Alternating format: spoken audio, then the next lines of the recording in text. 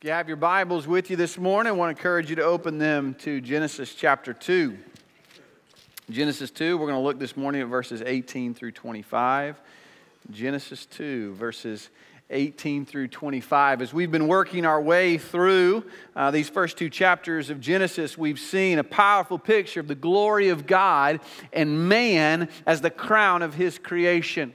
And you'll remember in chapter 2, we've zoomed in on the creation of man. That in chapter 1, man was just the chronological sixth thing that God made. Now in chapter 2, man becomes the thematic central, and we focus more closely on who He is. And what we've seen so far is that God has intricately made this man, formed him from the dust, that God has given him a home where all of his needs are met. He's given him vocation, He's given responsibility, and He's even given to him choice. And just when you think that this situation couldn't get any better, it couldn't get any more glorious, God says, wait, we're not done. There is more to come. And before we begin this morning, we look at the creation of woman and what is the institution of marriage. We need to understand something, that we believe in this book and the pattern that God has given to us in His Word for marriage and family, the perfect pattern that God has given to us, it is not honored in our society or culture. In fact, it is being attacked at almost every level of our society. And at some point or another, every one of you is going to have to come to a place where you're either going to believe what the world and our culture is telling you, or you are going to believe in what this book says. I shared with you at the beginning of this sermon series, there is a cosmic battle taking place today between the lies of the world and Satan and the truth of God's Word, and you have to make a decision. You got to make a choice in what you're going to believe. Psalm 127:1 says, unless the Lord builds the house, he who labors in vain. In other words, you can do it however you want to do it. Just don't expect God to bless it. Or you can do it God's way and rest assured that you'll have His blessing. This is His pattern, and it is the only pattern He promises to bless.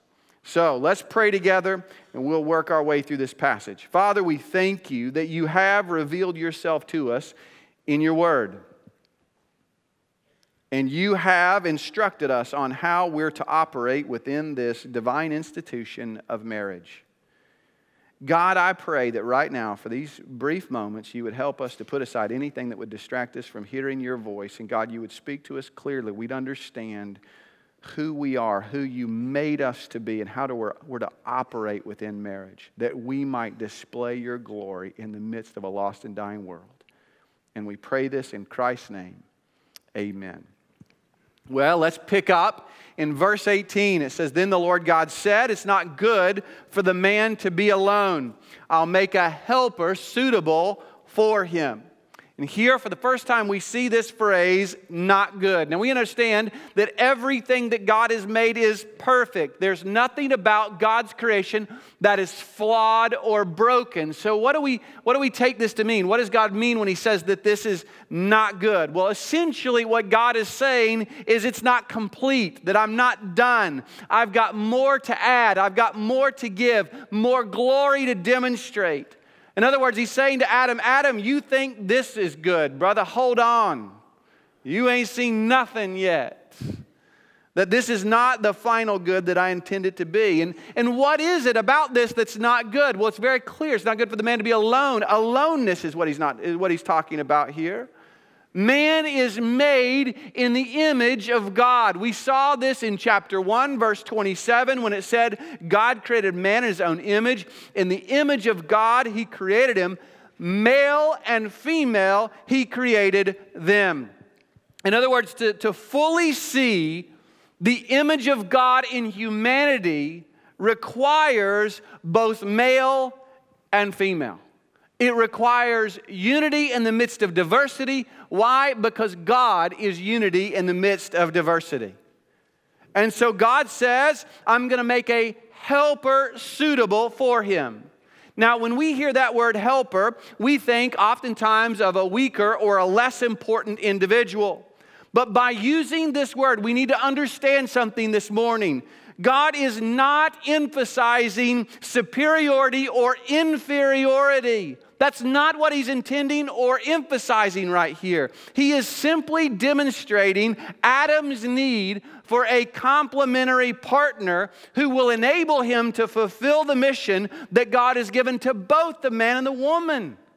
See, God has rigged it in such a way so that the accomplishment of his mission, which specifically in this context is to be fruitful and multiply, that is absolutely impossible for Adam to accomplish alone.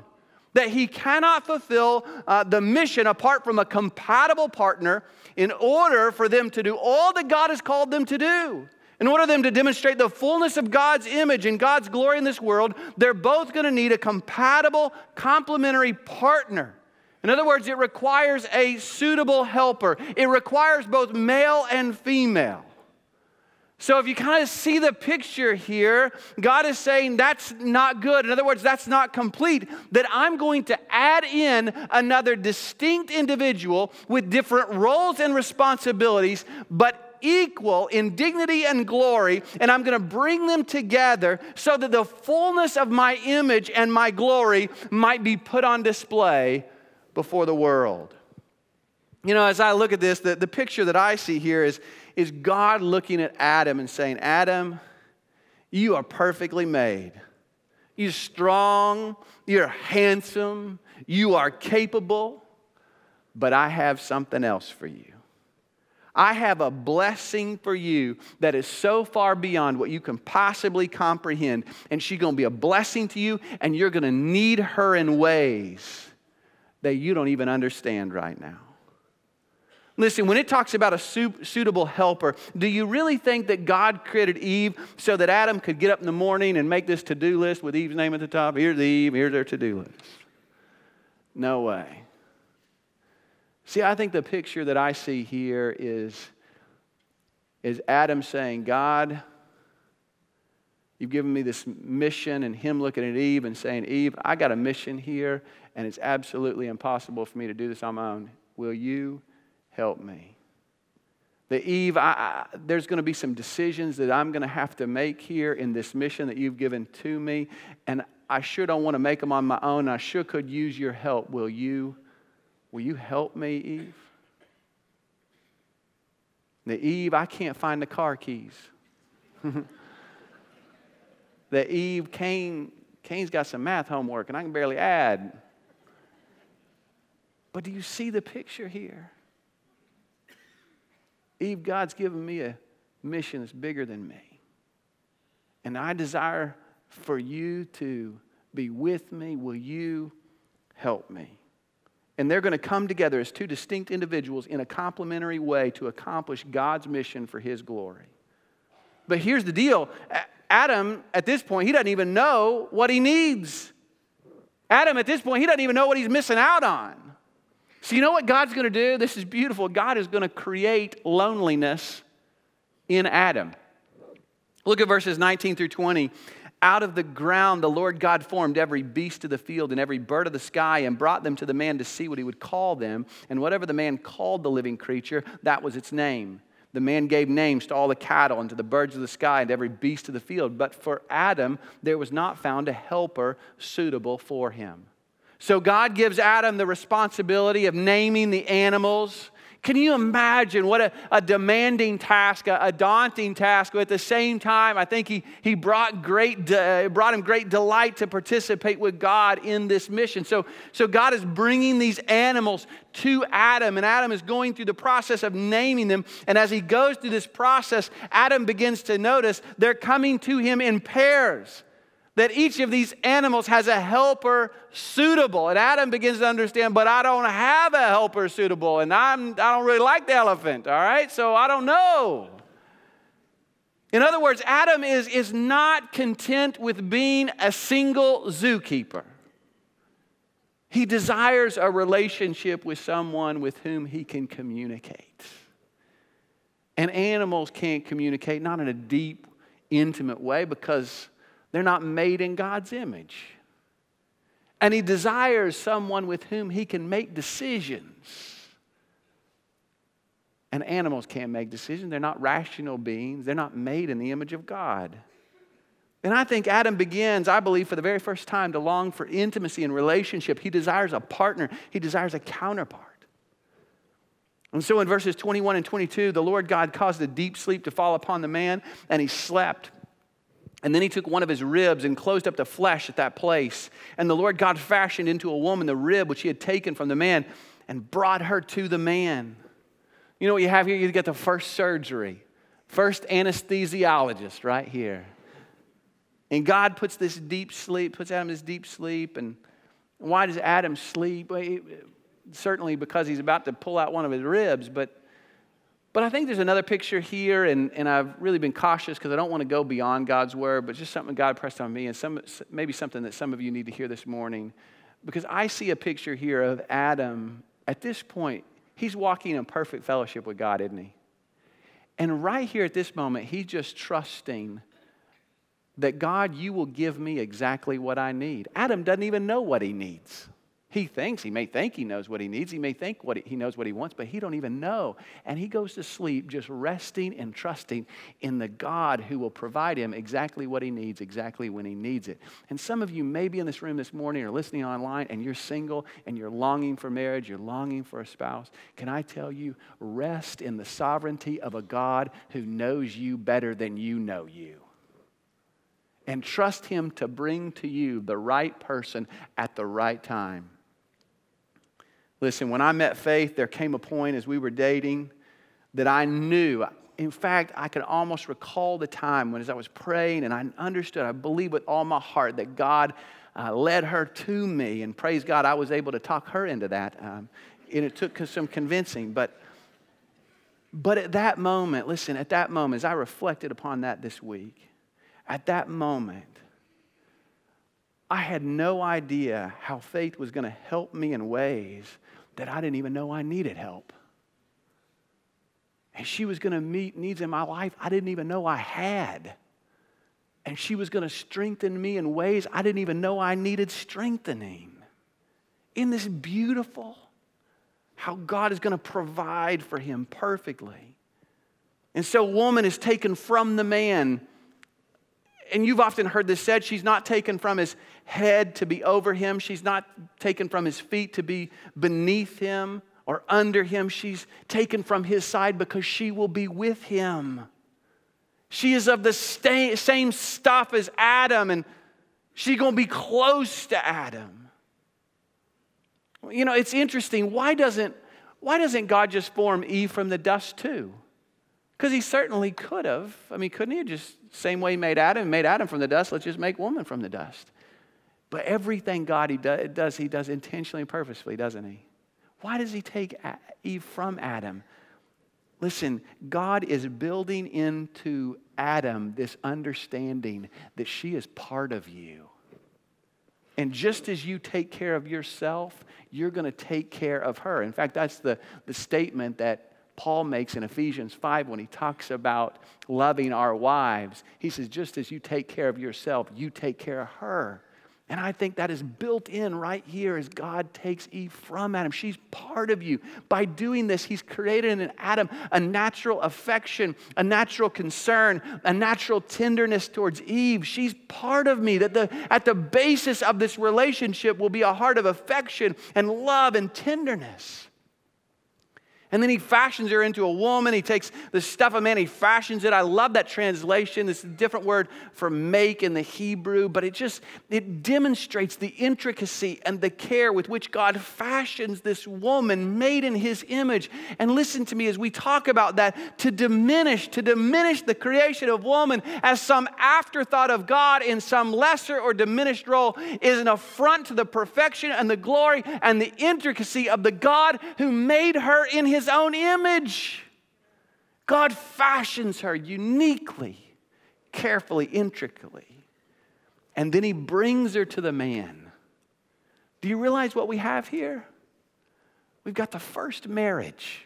We've got the first wedding. This is the first wedding ever. And Eve is the first bride. And who's going to walk the bride down the aisle to the man? None other than God himself. You know, as a pastor, privilege I get is participating in weddings. And I got the groom over here. And that bride will come down. And that dad's standing between that bride and that future groom. And there comes that point, who gives this woman to be married to this man? And, you know, he gives her the kiss, and then he turns to that groom. And if looks could talk, folks, do you know what is often communicated? You mess with her and you are dead. In other words, what is that dad saying? Buster, she was mine before she's yours. Do you know what I believe God is communicating to Adam? Can you imagine being Adam and this woman brought to you by none other? And this is a theophany. God is spirit, but we see God in pictured here in human form. But Adam, God is going to escort Eve to Adam. And you know what you know what he's communicating to Adam? She was mine before she's yours. Listen, all of us as husbands, we need to be reminded of that this morning. That God is saying to all of us, she was mine before she's yours. I made her, I love her more than you can possibly comprehend. And you are accountable to me for how you treat, how you love, how you lead this woman. And there's no doubt, listen, as we look at the picture of this first marriage, there's no doubt that Adam is called to be the leader of this home. Adam is created first. And someone say, well, what does that have to do with anything? Well, Paul's going to emphasize that in 1 Corinthians chapter 11. And if it was emphasized by Paul, it should be emphasized us. But just even more simplistically, when we think about it here, why didn't God just create Adam and Eve simultaneously? Because he could have done that, right? He could have created them simultaneously, just at the same time. But God creates Adam first, and God does everything intentionally. Listen to me. You know why he does that? Because he didn't want the leadership of the home up for grabs. This is not a jump ball. It's not a competition.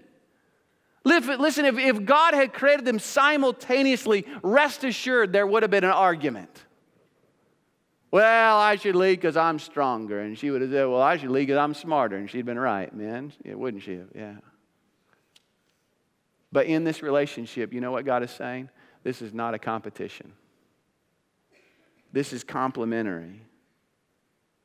And it strips away any amount of pride in the leadership role, doesn't it?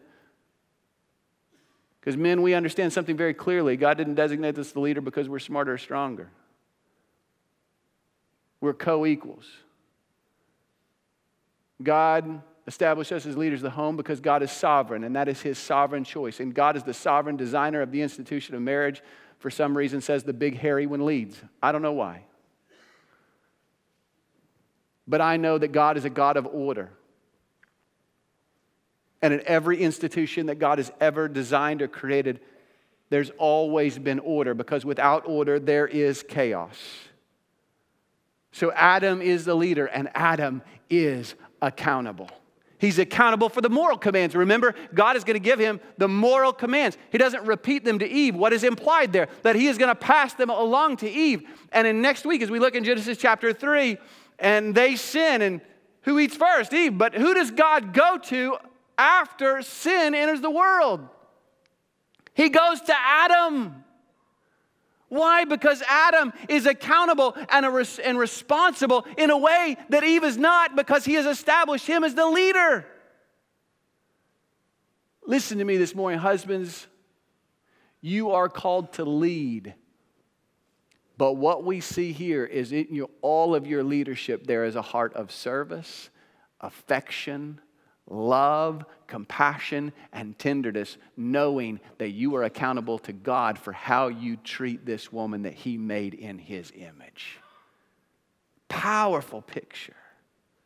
And then verse 23, the man said, this is now bone of my bones and flesh of my flesh. She shall be called woman because she was taken out of man. Now, most of your Bibles will set this apart from the rest of the text. It'll make it look a little different there. And that's because it's designating that this is poetry. Adam is so overwhelmed that he breaks out in poetry. Listen, when a man starts writing poetry, you know he's in love, all right? And Adam breaks out. But don't miss this. We laugh at that. But listen, at the heart of this marriage institution, it's not about position. The heart of this marriage is affection and love. That man in his perfected state here prior to the fall, he doesn't have to be told to love his wife. There's no commands here. Adam, you got to love her. In his perfected state, he's naturally inclined to love her. She doesn't have to be told to submit. God doesn't have to go tell Eve, got to submit, you got to respect this guy. She will instinctively and naturally and lovingly respond to his leadership. Adam instinctively loves his wife as he loves himself. He is instinctively going to put her needs above his own. He's going to instinctively lead with a heart of service and affection. And Eve is going to be completely safe and secure in his love. And together, in their distinctiveness and unity, they're going to display the image of God in all of its fullness on earth as the pinnacle and the crown of God's creation. Verse 24, for this reason a man shall leave his father and mother and be joined to his wife, and they shall become one flesh. Right here, Moses, remember, Moses is the author. This is Moses writing to the nation of Israel, and he stops here to add commentary. Because Adam doesn't have any parents to leave at this point. Moses is speaking to the nation. Really what he's telling the nation is before we're called to redeem any land, we're called to redeem the institution of marriage. Do we need to hear this today? That the people of God, one of our primary responsibilities is to redeem the institution of marriage before a watching world. To demonstrate God's way is best and perfect. And so here he is. He's stopping. He's saying, this is the pattern. This is the design. This is how it was intended to operate. That you're going to be in an exclusive relationship. You're going to leave your parents and you're going to be in exclusive unity with this woman who's distinct and yet made in my image. And we could spend a whole weekend on leave and cleave, as most of your translations will have it, or some of your translations will. But really all that means is in this new institution, there's going to be a new allegiance. That the primary allegiance in this, listen, husbands and wives, when you get married, the primary allegiance to your life is number one, Jesus, but then it becomes each other. And now there's a change in the structure of responsibilities. Now no longer is mommy and daddy providing. Now God says, man, it's your responsibility.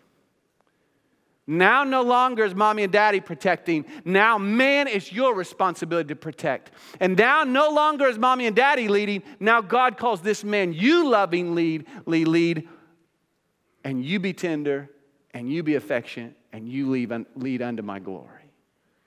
So you'll see these two individuals, distinct. And in this marriage relationship, they're going to leave their parents and they'll be united spiritually and emotionally and physically and financially and purposely for the glory of God in an exclusive relationship. Unity in the midst of diversity. And then in verse 25, and the man and his wife were both naked and they were not ashamed. In this marriage relationship, there's intended to be such a bond of trust that there's no fear or shame. Fear or shame are going to be a result of what? Of sin. That'll come after the fall. But in God's original design of marriage, there is complete and total trust, a safety and a security in this marriage relationship that puts up absolutely zero barriers because we trust one another and we love one another and there's no fear of shame. Do you see the pattern that God has given to us here? Man is alone, that's not good. Aloneness is not good. And I understand, I know some of you maybe have the call to be single, and that's great, that's awesome. But even in your singleness, know this, it's not good to be alone. God's design is for community, but there is, in this marriage relationship, there's an aspect of God's image and His nature that will be most fully revealed in a male and a female coming together in an exclusive relationship for their good and the glory of God. And while they're both made in the image of God, they are both distinct and different. Both in the image of God, but both equal in dignity, both equal in value to God. In fact, both equal in access to God through faith in Jesus Christ. What do we know in Scripture? In Christ Jesus, there's neither male nor female. We're one in Christ. But they will be different. They will be unique, and they will function differently. As I'd say, different by design. And listen, I've been very careful this morning not to get off on sidetracks or tangents, but it's been so hard this week in preparation because there's so many rabbit trails we can run down, right? But there's one, listen, when we try to eliminate the distinctiveness of male and female, when we diminish the beauty of the masculine nature that God has hardwired into a man, when we diminish the beauty of the feminine nature that God has built into a woman, listen to me, it's an affront to the perfection and the glory of God who made us in His image. And so you have these two distinct individuals, and they're going to come together in unity, compatible. They will come together physically, spiritually, perfectly made for each other, emotionally, in every way, and they're going to complement each other. They're going to have different roles. The man will lead. He will lead with love, and he's going to be accountable to God, and this woman is going to be a helper suitable, that she's going to come alongside her husband and help him in the accomplishing of God's mission for God's purposes and His glory. And in their coming together in this different but complementary union, there's going to be a truth about the image of God expressed in marriage. The two shall become one flesh, and in this co-union, the mystery and the beauty and the glory of God will be put on display for all the world to see. You cannot help but see that this is intended to be, your marriage is intended to be evangelistic. Do you understand that this morning? That's what Paul says in Ephesians chapter 5. He describes the marriage relationship. He says, this mystery is great, but I'm speaking with respect to what? Christ and the church.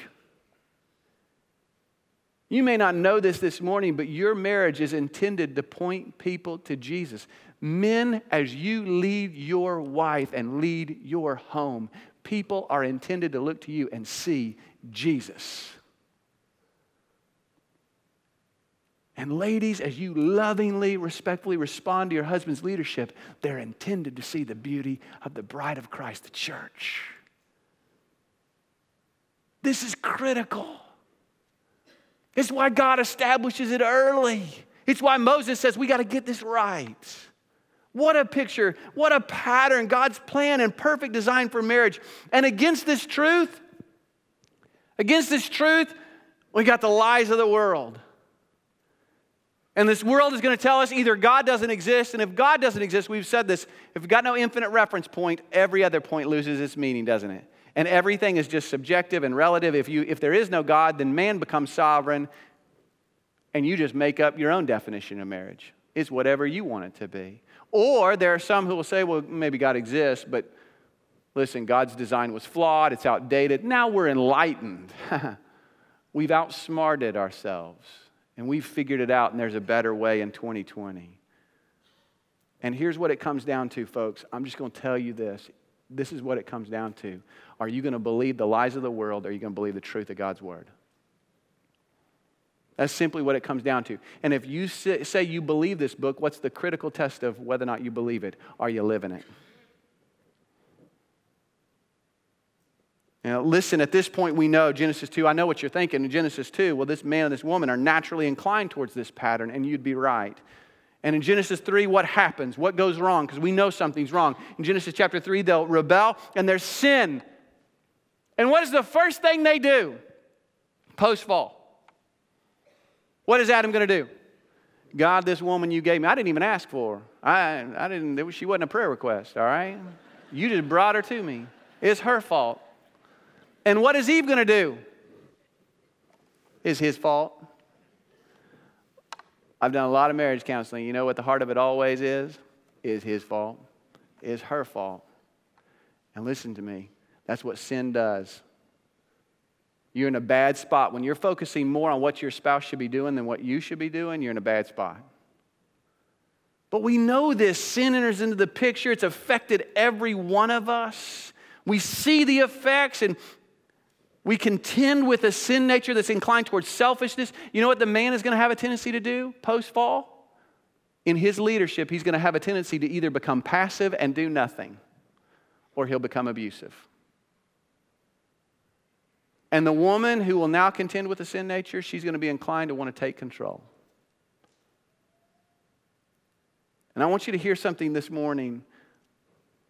I prayed so much about this message and how or what God wants me to communicate because we just got a little bit of time. But I want you to understand something this morning. I'm not going to stand here and tell you this morning that if you trust Jesus, it's just going to all work out perfectly. I will not tell you that. Because I tend to know here at the church, just because we're Christians, does that mean we don't struggle? But here's what I'll tell you. If you, at your own individual level, will commit your life to Jesus and say, Jesus, I'm committed to following you and your design, even when I don't understand it, and quite frankly, even when I don't want to.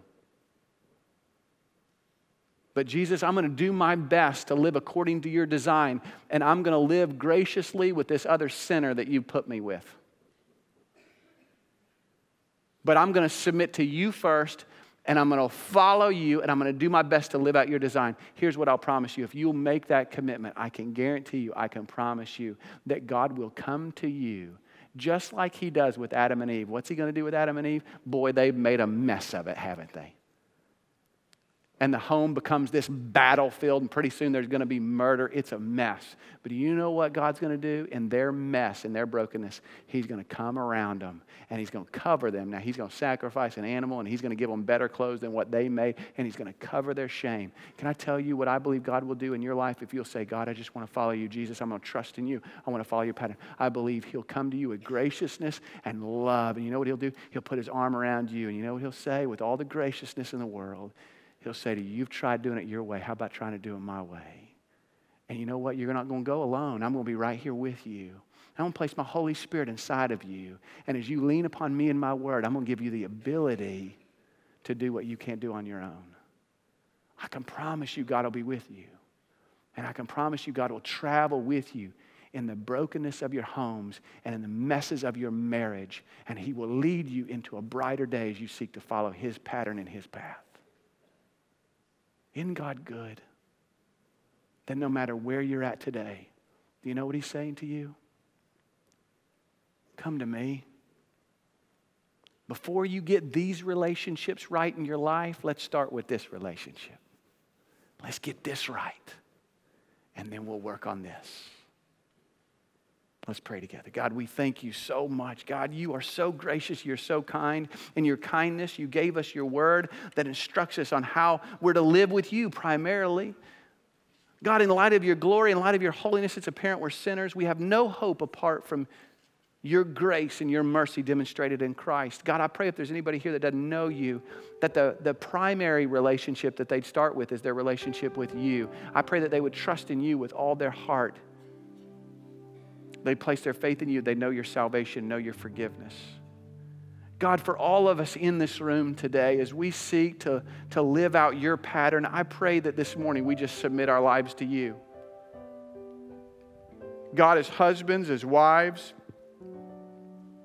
as single individuals that are in this room, I pray all of us this morning, no matter where we're at, we'd say, God, I just submit my life to you primarily. You lead me. You guide me in your path for your glory and for my good. Thank you, God, for your grace and your mercy. We pray this in Christ's name. Amen. At this time, I'm going to invite you to stand with me as we give you an opportunity to respond in whatever way God might be leading on your heart. Maybe you have questions about salvation, how you can know Christ. We'll be here at the front. Maybe you just want to pray at the altar, pray where you're at. This is your time. Know this morning, you'll never regret obeying Jesus.